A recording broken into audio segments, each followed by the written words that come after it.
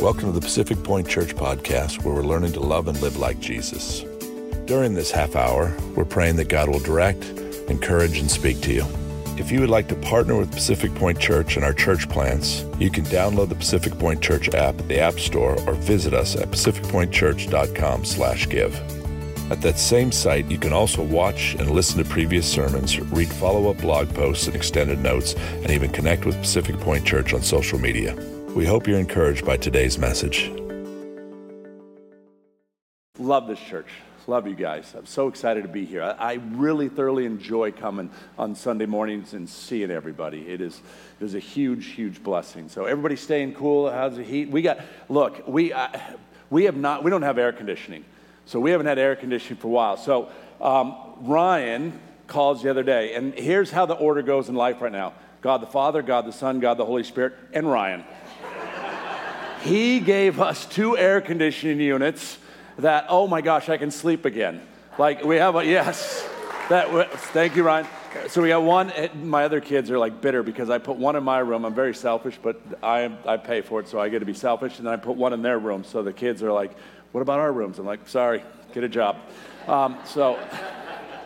It is amazing having some air blowing while you're trying to sleep. It's amazing. So anyway, so glad you're here with us this morning. We're in the book of James, but I had to do a little quick right turn, kind of a one-off. And it's because we did a 2-night evangelism training and seminar, and we got such good feedback. I'm like, everybody needed to be there.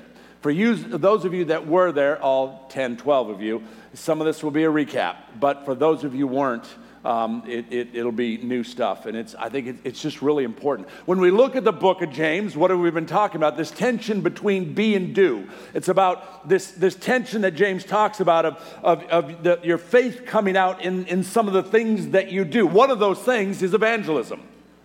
One of the things that we're talking about is evangelism, so I want to hit that this morning. And another reason that I want to hit it is because we went away for a couple days and we talked about things that are coming up in the church, and here are some of the things, and they're evangelistic opportunities for you, low-hanging fruit to invite people into. We've got a parenting class that's coming in October. So that'll be the 8th in the morning here. So if you got kids or you know people that have kids and you go, hey, you want to bring them along? We got Thursday night football, Saints and the Cardinals. That's the religious game, Saints and Cardinals. We got new members class coming up on the 3rd, Thanksgiving. We're going to watch Miracle on 34th in here. We got a pizza Sunday. We got all these different events. So there are opportunities, and we'll get some cards for you, to invite people out to the service. And then our life groups, as Chris mentioned, that'll start in October, real low-hanging fruit. If you know someone that doesn't know much about Jesus but a neighbor, it's so easy because we're going to have a meal together. Then we're going to watch The Chosen and answer some questions. So it's not all intense, and we're not laying hands on people and falling out and all that crazy stuff, okay? It's real easy to engage and invite your friends. So those are some opportunities that we have. I want to kick off today in this scripture in 1 Corinthians, but I want to give you an update because you remember last week we talked about words. Remember that? We talked about how important our words are. And I remember I said I committed to, as I played hockey this week, to work on that. Why are you guys laughing? Why are you already laughing? Because you know what's coming. Now, the first 2 games I played this week, really good. Mark, would you say, or at least not bad? Okay. And then this guy irritated me, so I took my stick and I slashed him. Now, here's what's funny about it. That's not the funny part. The funny part is this. He was so mad. I don't even remember doing it. My buddy said I did, but I don't remember. He was so mad. He's like, what would your congregation think about that? Like, where did that come from? I'm like, all of a sudden, I'm like totally convicted. I'm like, gosh. And I tried to apologize to him. I sincerely tried to apologize to him. And he's like, you're such a hypocrite. How can you even be a preacher? I'm like, okay, gosh. So I said, so are you. We're all hypocrites. The reality is we're all hypocrites. Do you know that? Don't call someone a hypocrite and not look in the mirror. We're all hypocrites. The issue isn't hypocrisy. The issue is self-righteousness. Are you self-righteous in it? So let's get to our scripture this morning on evangelism, and it's in 1 Corinthians if you have your Bibles. If not, and you also see I've got some handouts here because you'll be able to take some notes on it if you would like today. But let's read our scripture, and it says this in 1 Corinthians 9:19 through 23. For though I am free from all, I have made myself a servant to all, that I might win more of them. To the Jews I became as a Jew in order to win Jews. To those under the law I became as one under the law, though not being myself under the law, that I might win those under the law. To those outside the law I became as one outside the law, not being outside the law of God, but under the law of Christ, that I might win those outside the law. To the weak I became weak, that I might win the weak. I have become all things to all people, that by all means I might save some. I do it all for the sake of the gospel, that I may share with them in its blessings. Let's pray. Father, I thank you for your word. God, I thank you for Paul's writings, for James' writings, and challenging us in our faith and what we do. Lord, I pray that we would be ministers of Jesus Christ and would bring the gospel to others. Lord, that we truly would be evangelists, as your word says. Lord, speak to us this morning. Bring wisdom, clarity, and all that you have. In Jesus' name, amen. Amen. So the Apostle Paul says this very clearly in this key verse. He says in verse 23, I do it all for the sake of the gospel. He says, I do. Now the gospel, if you don't know, the gospel is the good news of Christ's death, burial, and resurrection. And Paul sets this, and he says, I become all things to all men. In other words, he's that guy. You know that guy at the party? You know that guy that can sit in any situation and be comfortable? Do you know that person, that girl, that guy that you can throw them in the middle of people in another country, and they're right in there. They're just smooth. They just make it happen, whatever the situation. And Paul is essentially saying that. He said, wherever I sit as a representation of Christ, knowing my surroundings, knowing what I'm in the middle of, and I speak words of wisdom. He speaks words of wisdom. But he says this, I do it all for the sake of Christ's death, burial, and resurrection. He does what? He becomes all things. What I just said. He becomes all things to all men. He can sit in any one of the rooms that he's stuck in. Look, some of us, you feel real uncomfortable in different rooms. You feel very uncomfortable at a party, or very uncomfortable at your workplace, or very uncomfortable. But what Paul is saying is, as you jump into this word and you wash with this word and you step into these situations and you pray, God uses you. Paul became all things to all people. But he also endured hardship. In 1 or 2 Corinthians 11, it talks about him being shipwrecked. It talks about him being beaten. It talks about him being stoned. It talks about him being raised. It's all of these things that had happened to him. And when you evangelize and you preach the gospel, there are hardships that do come. Now, let's be realistic. In America, hardships are minuscule. Someone talking trash about you, someone saying something bad, not being welcome, whatever. Go overseas, and you really see what hardships look like. So why don't people evangelize? They don't want to be all things to all people. I like my life. I like to be comfortable. I want to watch football at 12 o'clock so Pastor be done by 11:30. I want my coffee this temperature. I want my McDonald's, but I don't want this and I want that. And you're just set in your ways, not willing to listen to God and step out of yourself so that you can become all things to all people. I'm not willing to endure a hardship. I'm not going on a mission trip for someone I don't even know. I'll send money, maybe, but I'm not willing to endure hardship. I want to bring someone up right now. I want to bring Rich in. Are you coming up, Lark? Why not? I want to bring Rich up. Rich and Lark are two of our dearest friends, and they are missionaries to Peru. We support them as a church. We pray for them as a church. And I wanted him to tell a little bit about the story of what God's doing as they are on the mission field. And you're getting ready to go again in November. Yeah. Lark and I have a ministry called Mission Equip. We started a few years ago. The goal of our ministry is to teach, train, and equip pastors around the world. We focus on kind of hard areas, remote areas, areas where people don't have a lot of access to be trained and educated. And there's some areas in Peru. I don't know if any of you guys ever been to Peru, but this summer we were there in a city, Cusco, which is a mountainous city. There we are in the center of the city, but we do work outside the city. There's some kids. I was giving them out candy. Can I say something? Yeah. Because when Paul says endure hardship, now you guys don't know Larkin. Larkin is high maintenance. She is the Ritz-Carlton all the way. For this woman, and I love that about her. Like, there is nothing cheap about her. It is tight, it is good, she is smart, and she is beautiful. But this is enduring hardship. This is you're more blue collar like me. That was for her. It was a huge step. Enduring a hardship. Yeah, That's what Paul is talking about. Yeah, and in Cusco, the city. It's about 12,000 feet elevation. The first day when we went, I used to live in Peru, but this trip for some reason I got altitude sickness and I got a parasite, and I was in the hospital for a few days. I threw up more than I have probably in 20 years in one day. It was horrible. But the Lord used the trip. Once I got better out of the hospital, everything was good, and God blessed. We were able to go to these schools way out in the mountains. Y'all, you could not imagine where this is, how far out this is. But the people were very receptive to the gospel. But our main thing is teaching, training in one of these remote villages. This is kind of a seminary that we're helping establish.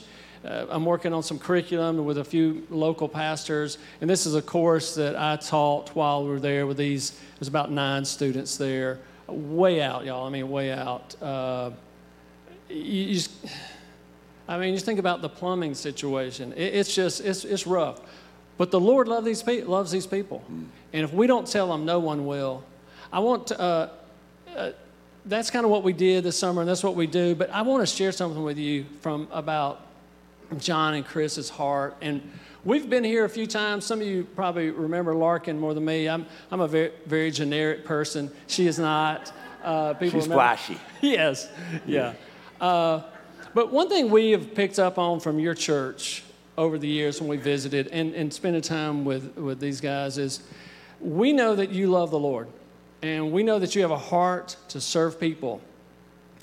Our challenge to people and to local churches is become a missions-sending church.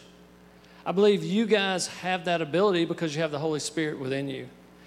Here in Southern California, we have a lot of resources. You have a lot of resources, a lot of money. Some people are really gifted in making money. And some of you, because of that, have a lot of time on your hands. I encourage you to not spend the rest of your life about yourself. Do not spend all your money on yourself. Spend it for eternity, for purposes that will last for eternity. I want to read something real quick, John. Sorry, man. I'm not going to take much time. I had your glasses on, old man. These a few years ago. Some of you may have heard of John Piper. He's a pastor. He's retired now, but he wrote a book. It's one of my favorite books. It's called Don't Waste Your Life. And there's a little story he tells about how to waste your life. And I want to read it. He's kind of speaking to his congregation here. But in April 2000, Ruby Eliason and Laura Edwards were killed in Cameroon, West Africa. Ruby was over 80, single all her life. She poured her life out for one great thing, to make Jesus Christ known among the unreached, the poor, and the sick. Laura was a widow, a medical doctor, pushing 80 years old and serving at Ruby's side in Cameroon. The brakes failed, the car went over a cliff, and they were both killed instantly. I asked my congregation, was that a tragedy? 2 lives driven by one great passion, namely to be spent in unheralded service to the perishing poor for the glory of Jesus Christ. Even 2 decades after most of their American counterparts had retired to throw away their lives on trifles. No, that is not a tragedy. That is glory. These lives were not wasted, and these lives were not lost. Mark 8 says, whoever loses life for the sake of the gospel will save it. I will tell you what a tragedy is. I will show you how to waste your life. Consider a story from the February 98 edition of Reader's Digest, which tells about a couple who took an early retirement from their jobs in the Northeast 5 years ago when he was 59 and she was 51.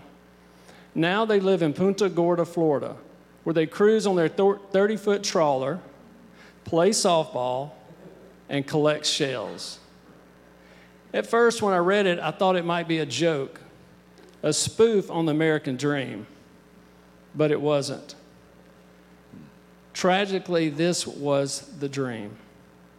Come to the end of your life, your one and only precious God-given life, and let the last great work of your life, before you give an account to your Creator, be this: playing softball and collecting shells. Picture them before Christ at the great day of judgment.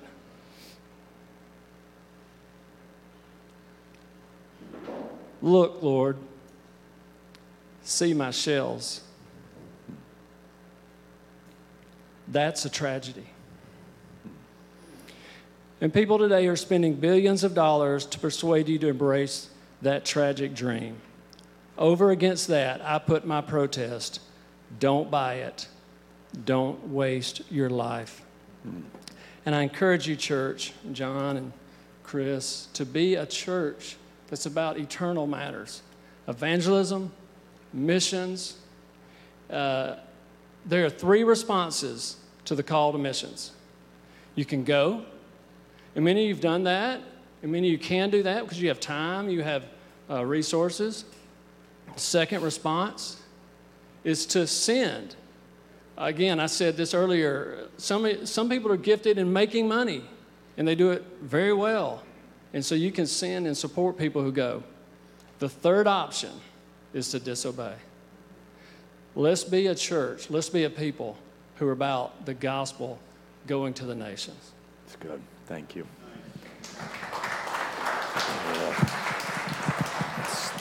So good. And in the real near future, we have some exciting news about an opportunity that we're going to be doing with them in another country. So we'll keep you updated on that. Thank you, Rich. And, Paul, why does he do this? Why does Paul do what he does? Why do they do what they do? Why do I do what I do? Why do you get up in the morning is the question we need to ask as Christians. The why question is so important in life. The why question is the question that so many people just pass over and they just do life. But you've got to just grab all the why do I do what I do? We've got, answering the why question is critical. And it's this. The answer is this. 2 Peter 3:9. Not wishing that anyone should perish, but that all should reach repentance. Why did they go to Peru? Because there's people who don't know Jesus. Why do I preach the gospel? Because there's people who don't know Jesus. Why do we do what we do? Because apart from this gospel and this word, people are dying and going to hell. And I have the answer.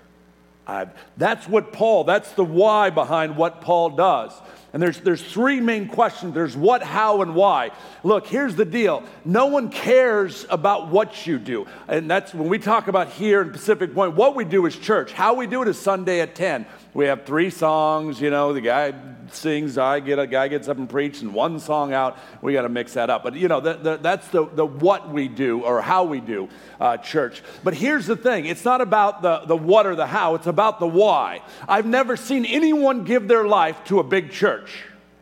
I've never seen anyone's life completely changed because they had comfortable chairs. I've never seen someone who doesn't know Jesus look at a beautiful building. That's not true. I know there are some that look at big campuses and go, I'm going to go there and get saved because it's a church. We do church. How we do it is the way you see that we do it. But the reason that we do it, the why that I'm here, that you should be driven by, that Paul was driven by, as we see in this 1 Corinthians, or in this Corinthians passage, that Larkin and Rich are driven by, is this: others. Jesus didn't die for the what or the how. He died for the one. We're too busy worried about the what. How are we going to have a bigger church? What will the church look like? And those things are important. But if they consume you, it's not the gospel. It's not the gospel. See, because the key here is the power of one. The power of one. One life changed. One life change. Look, here's the deal. If your heart doesn't break for one person, if your heart doesn't break for one, you'll never reach others. Let me say that one more time. If your heart doesn't break for a person, when I say a person, think of someone in your mind. I've got a blank space in your notes there for that. Think of that person that your heart breaks for. Here's why I say it this way. If you don't have a list of people that you're praying for just about every single day, your heart's not breaking for them. It's a token prayer once a month, once a week, once a year. But when your heart truly breaks for someone, you have a list of people that you're praying for, that you're calling, that you're interceding for. And we know what Jesus did in Luke 19:41. And when he drew near and saw the city, he wept over it. He saw the lostness. And his heart was broken. See, when we look at 7.6 plus million people, we go, it's impossible. You can't reach that. You're right. Impossible. Well, let's go down to the U.S. population, 325 plus million. Not going to happen. Not a chance that we even hit the California population, 40 plus million. OC, 3.3 million. Costa Mesa, 110,000. Maybe we can reach that. I don't know. Neighbors, the 8 neighbors that live around you. Now we're getting a little closer. How about your family? And some of us here even talking about reaching our family and evangelizing our family. Go, I don't know if that. Okay, how about one? Give me one.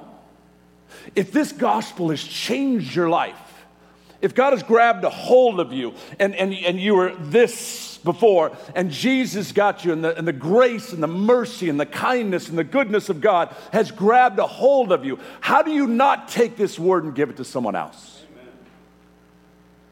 See, it looks like this. The power of one. I say family there.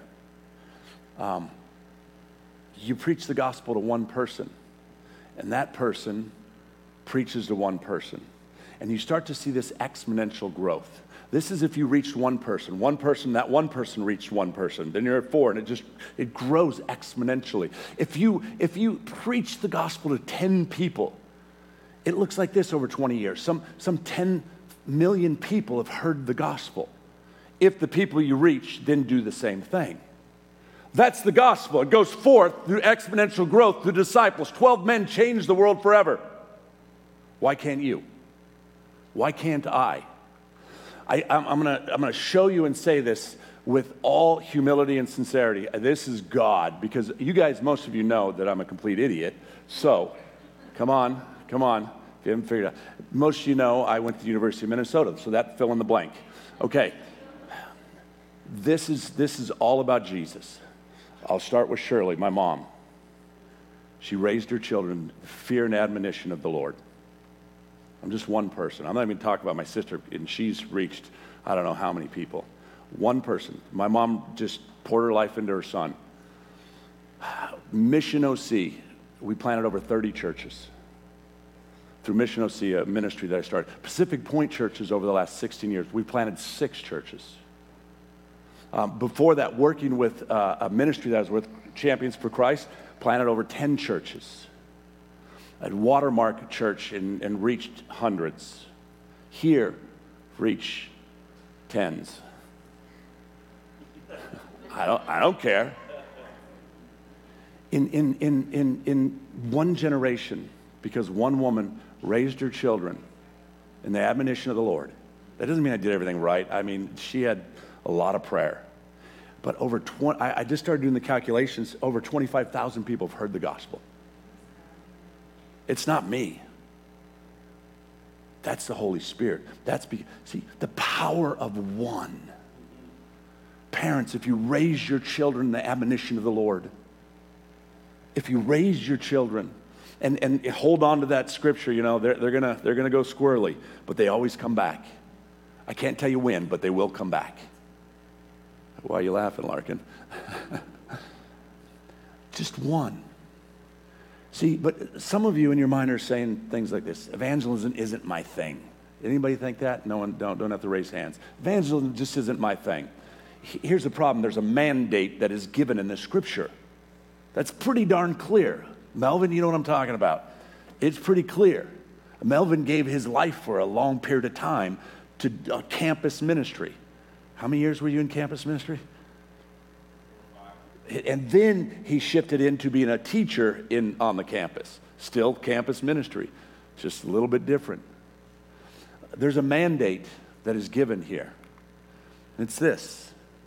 Well, let me start back. He just gave us a quote, and it's this. There are only three kinds of Christians when it comes to evangelism. Those who want to, those who do, and the disobedient.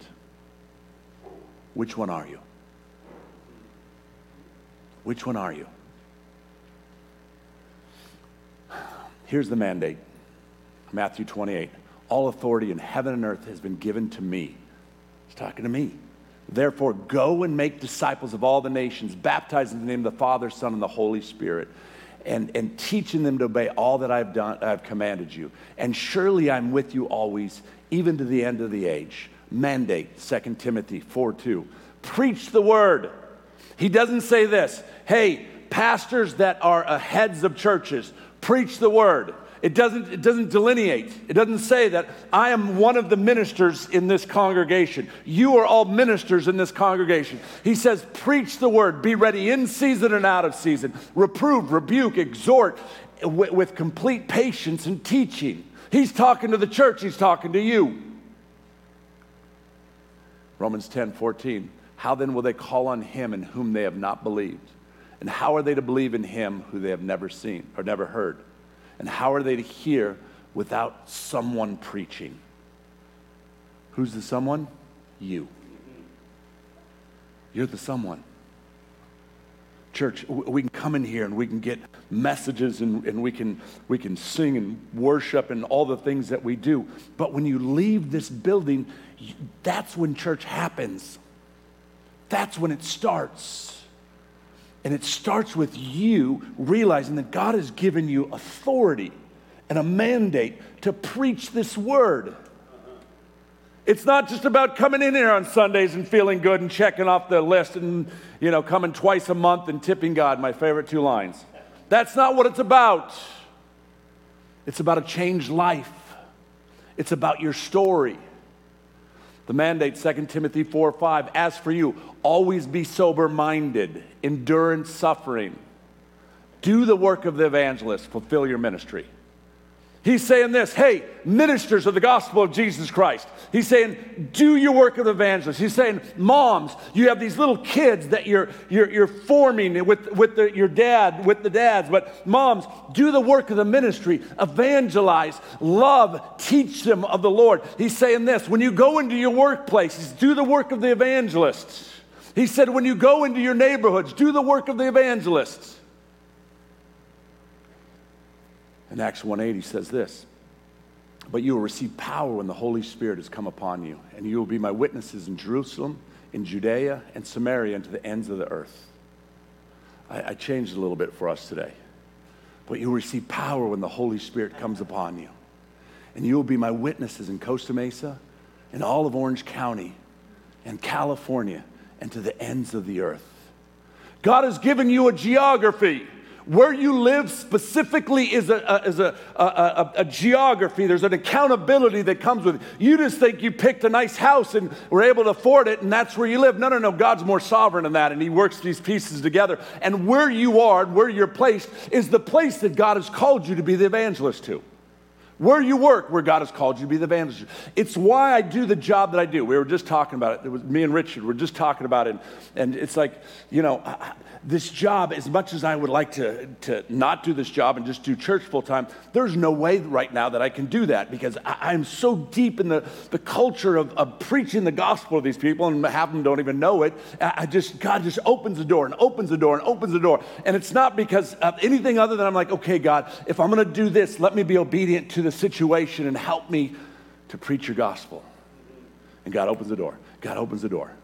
He opens the door. Some of you saying, I could never do that. I could never preach the gospel. But he says this, by the power of the Holy Spirit, Acts 1:8. But when you receive the power of the Holy Spirit, it's not about you. This Christian life, have you realized, is not about you. What I want. This is what I want in a church. I want a church to serve my needs. I want a church to have donuts at the perfect temperature. I want a church to have waters that are cooled. I want the worship to look like this. I don't want the preacher to ever yell at me. You wouldn't be here then. You got all these things in your checklist of what I want church to be, and it's all crap. You know why? Because Jesus is Lord. Amen. You don't get to pick your church. He places as he sees fit. And you have a calling here. And when you understand that, what you start to understand is this, that it's not you. The power of the Holy Spirit that lives in you is the one that's preaching the gospel through you. Look at what Jesus said about the Holy Spirit and why it's so important. John 16, nevertheless, I tell you the truth. It is to your advantage that I go away. For if I do not go away, the Helper will not come to you. But if I go, I will send him to you. Luke 12, the Holy Spirit will teach you in that very hour what you ought to say. You can't be a preacher. Don't tell me you can't be a preacher. You're all ministers of the gospel by virtue of coming into this relationship with Christ Jesus. And when you come into this relationship, he changes you, and he changes you in such a way that how do I not tell people about the gospel? How do I not share Christ's love? Even in the midst of all my stuff. I got a lot of stuff. And God still uses me. It's not an excuse to stay in your stuff. It's not an excuse to stay in your stuff. I gotta try to get out of some of my stuff. But God uses broken people. God uses you and I. What does the power of the Holy Spirit give us? It's the power to see, the power to speak, the power to heal, the power to deliver. And I don't have time to go into that Mark 8. I've preached it many a time. It says, when Jesus is in the crowd and the woman with the issue of blood touches his garment, and he saw her, and he spoke to her, and he healed her, and he delivered her, and her life was never the same again. Through the power of the Holy Spirit. See, the Bible makes this mandate clear, really clear. And it's this: tell your grace story. Tell your story. Tell your story. Your story matters. Your story is important. Your story matters. What is a grace story? It's the story of God's grace in your life to save you from eternal separation from him. It's your story. It's everyone has a story. You go, I don't know. No one wants to hear my story. No. You have a story that matters. Your story is unique unto you. Your story looks completely different than my story. You know why we need 10 churches in the same neighborhood? Because there's 1,000 people that are all different people. And 10 churches represent 10 different sides of who God is. And the person that's going this way and thinks this way needs to go to that church. And the person going this way and thinks this way needs to go to this church. And I'm not talking about non-negotiable issues. I'm just talking about, well, I like that, and God places as he sees fit. And there's different personalities of churches that God calls us to. Very important.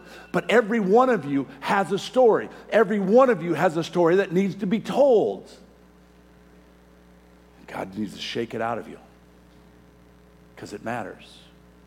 It's the story of Adam and Eve. It's the story of Cain and Abel. It's the story of Abraham. It's the story of Joseph. It's the story of David. It's the story of Saul. It's the story after story that we see in these scriptures. And some of them are crazy as can be. And some are like, how did that person, how is he called a friend of God? How is that person even allowed to worship? You look at the craziness of some of these things, but all of us have a story, and your story matters. Your story matters. So what is the grace story? Let me finish with that. What is the grace story? In your notes, you have these, so take them home and please look them over, because it took me a long time, and I'm sure there's plenty of misspelled words that you guys would like to call me out on. So what is a grace story? It's what my life was before Jesus, how I came into a relationship with Jesus, and what my life looks like now. When you write out, and what I ask you to do in there, I've got some lines, and I'm asking that everyone that calls themselves a believer in Christ Jesus, that has a relationship with Jesus, and calls this their home, I'm asking you as a pastor, I'm asking you to go home and this week to write out your story. I'm going to ask randomly. I'm not, you know what? Yeah, just, I'm imploring you to write this out. And it's this. First, write a paragraph in each section. What I was, what Jesus did, and where I'm going. And then secondly, just kind of whittle it down a little bit. And then you want to try to keep it in that 5 to 7 minute range. You want to use scriptures, and you want Christ to be at the center of everything that you're writing. And you're writing this. What was my life before? How was I living? How did my life look? What was hopelessness? What did that look like? That's before Christ. Okay, what happened? How did I encounter Jesus? What happened when I encountered Jesus? Who introduced me to Christ? What were the circumstances? What did he do? And then the last part of your story is this. What is he doing in my life today? What does it look like? How did he change me? What peace am I experiencing? What has he called me to do now? If you look in this, and I don't have time to go through it today, but I go through what's called the Romans Road, and it's all the scriptures around conversion and salvation and God's grace and confessing our sins. If you don't have a relationship with Jesus, today, the Bible says, is the day of salvation. That if you confess with your mouth that Jesus is Lord and you believe in your heart God raised him from the dead, it says today is the day you are saved. Take this home and walk through it. Take this home, and I'm asking you to commit to writing your story. And when you write that story, here's what you'll find. You write that story, and you go, okay, God, here's my story, and you give it to him. And then you say, okay, use me. Then you start to have eyes to see. And all of a sudden, I mean, he's a walking story of people he runs into. All of a sudden, your eyes are opened, and you're telling people about Jesus and what he did in your life. All of a sudden, next thing you know, you've got a business and you're doing business calls, Max, and with all the people in your company about Jesus. The next thing you know, Mark is telling people about how Jesus changed his life. The next thing you know, you're preaching the gospel. Just one. It's about one. It's not about the masses. It's about one. And here's what I know about my God. He's so good and gracious. And when I submit, when I ask him to show, he opens the door. All I do is walk through in obedience. All I do is walk through. And I watch God move, and I watch God move, and I watch God move. That's what he's called us to, church. I don't want to be a church who just shows up, checks in, checks out. If that's what you want in a church, don't come here. I don't want to sound like a jerk. Don't come here, because you're going to get sick of me. You're literally going to get sick of me saying, no, get off your butts, preach the gospel. Get off your butts, be the church. Go love someone. Be the hands and feet of Jesus somewhere. That's what we're called to as a church. Why? I love this scripture in Daniel 4:2. And this is the prayer that I go, God, let this be my heart. Let this be my heart. Daniel 4:2. It is my pleasure to tell you about the miraculous signs and wonders that the Most High God has performed for me. Let's pray. Father, it is, God, a pleasure to preach your gospel. God, it is a pleasure to speak of your name. It is a pleasure to tell others of the hope that comes in Christ Jesus. Oh God, let us be a church that walks in the fullness of who we are in Christ. Lord, let us share our stories. Lord, let us have eyes to see and ears to hear. And when someone tugs on that garment, God, let us respond. Let us respond with the hope of the gospel because of what your son did for us some 2,000 years ago. God, I thank you for these men and women. Lord, I send them as evangelists. I send them as ministers of the gospel of Jesus. Lord, that then when they walk out this door, let them be aware of who they are in you, Christ Jesus, that they might preach the gospel of hope. In Christ's name we pray. Amen. Amen. Amen.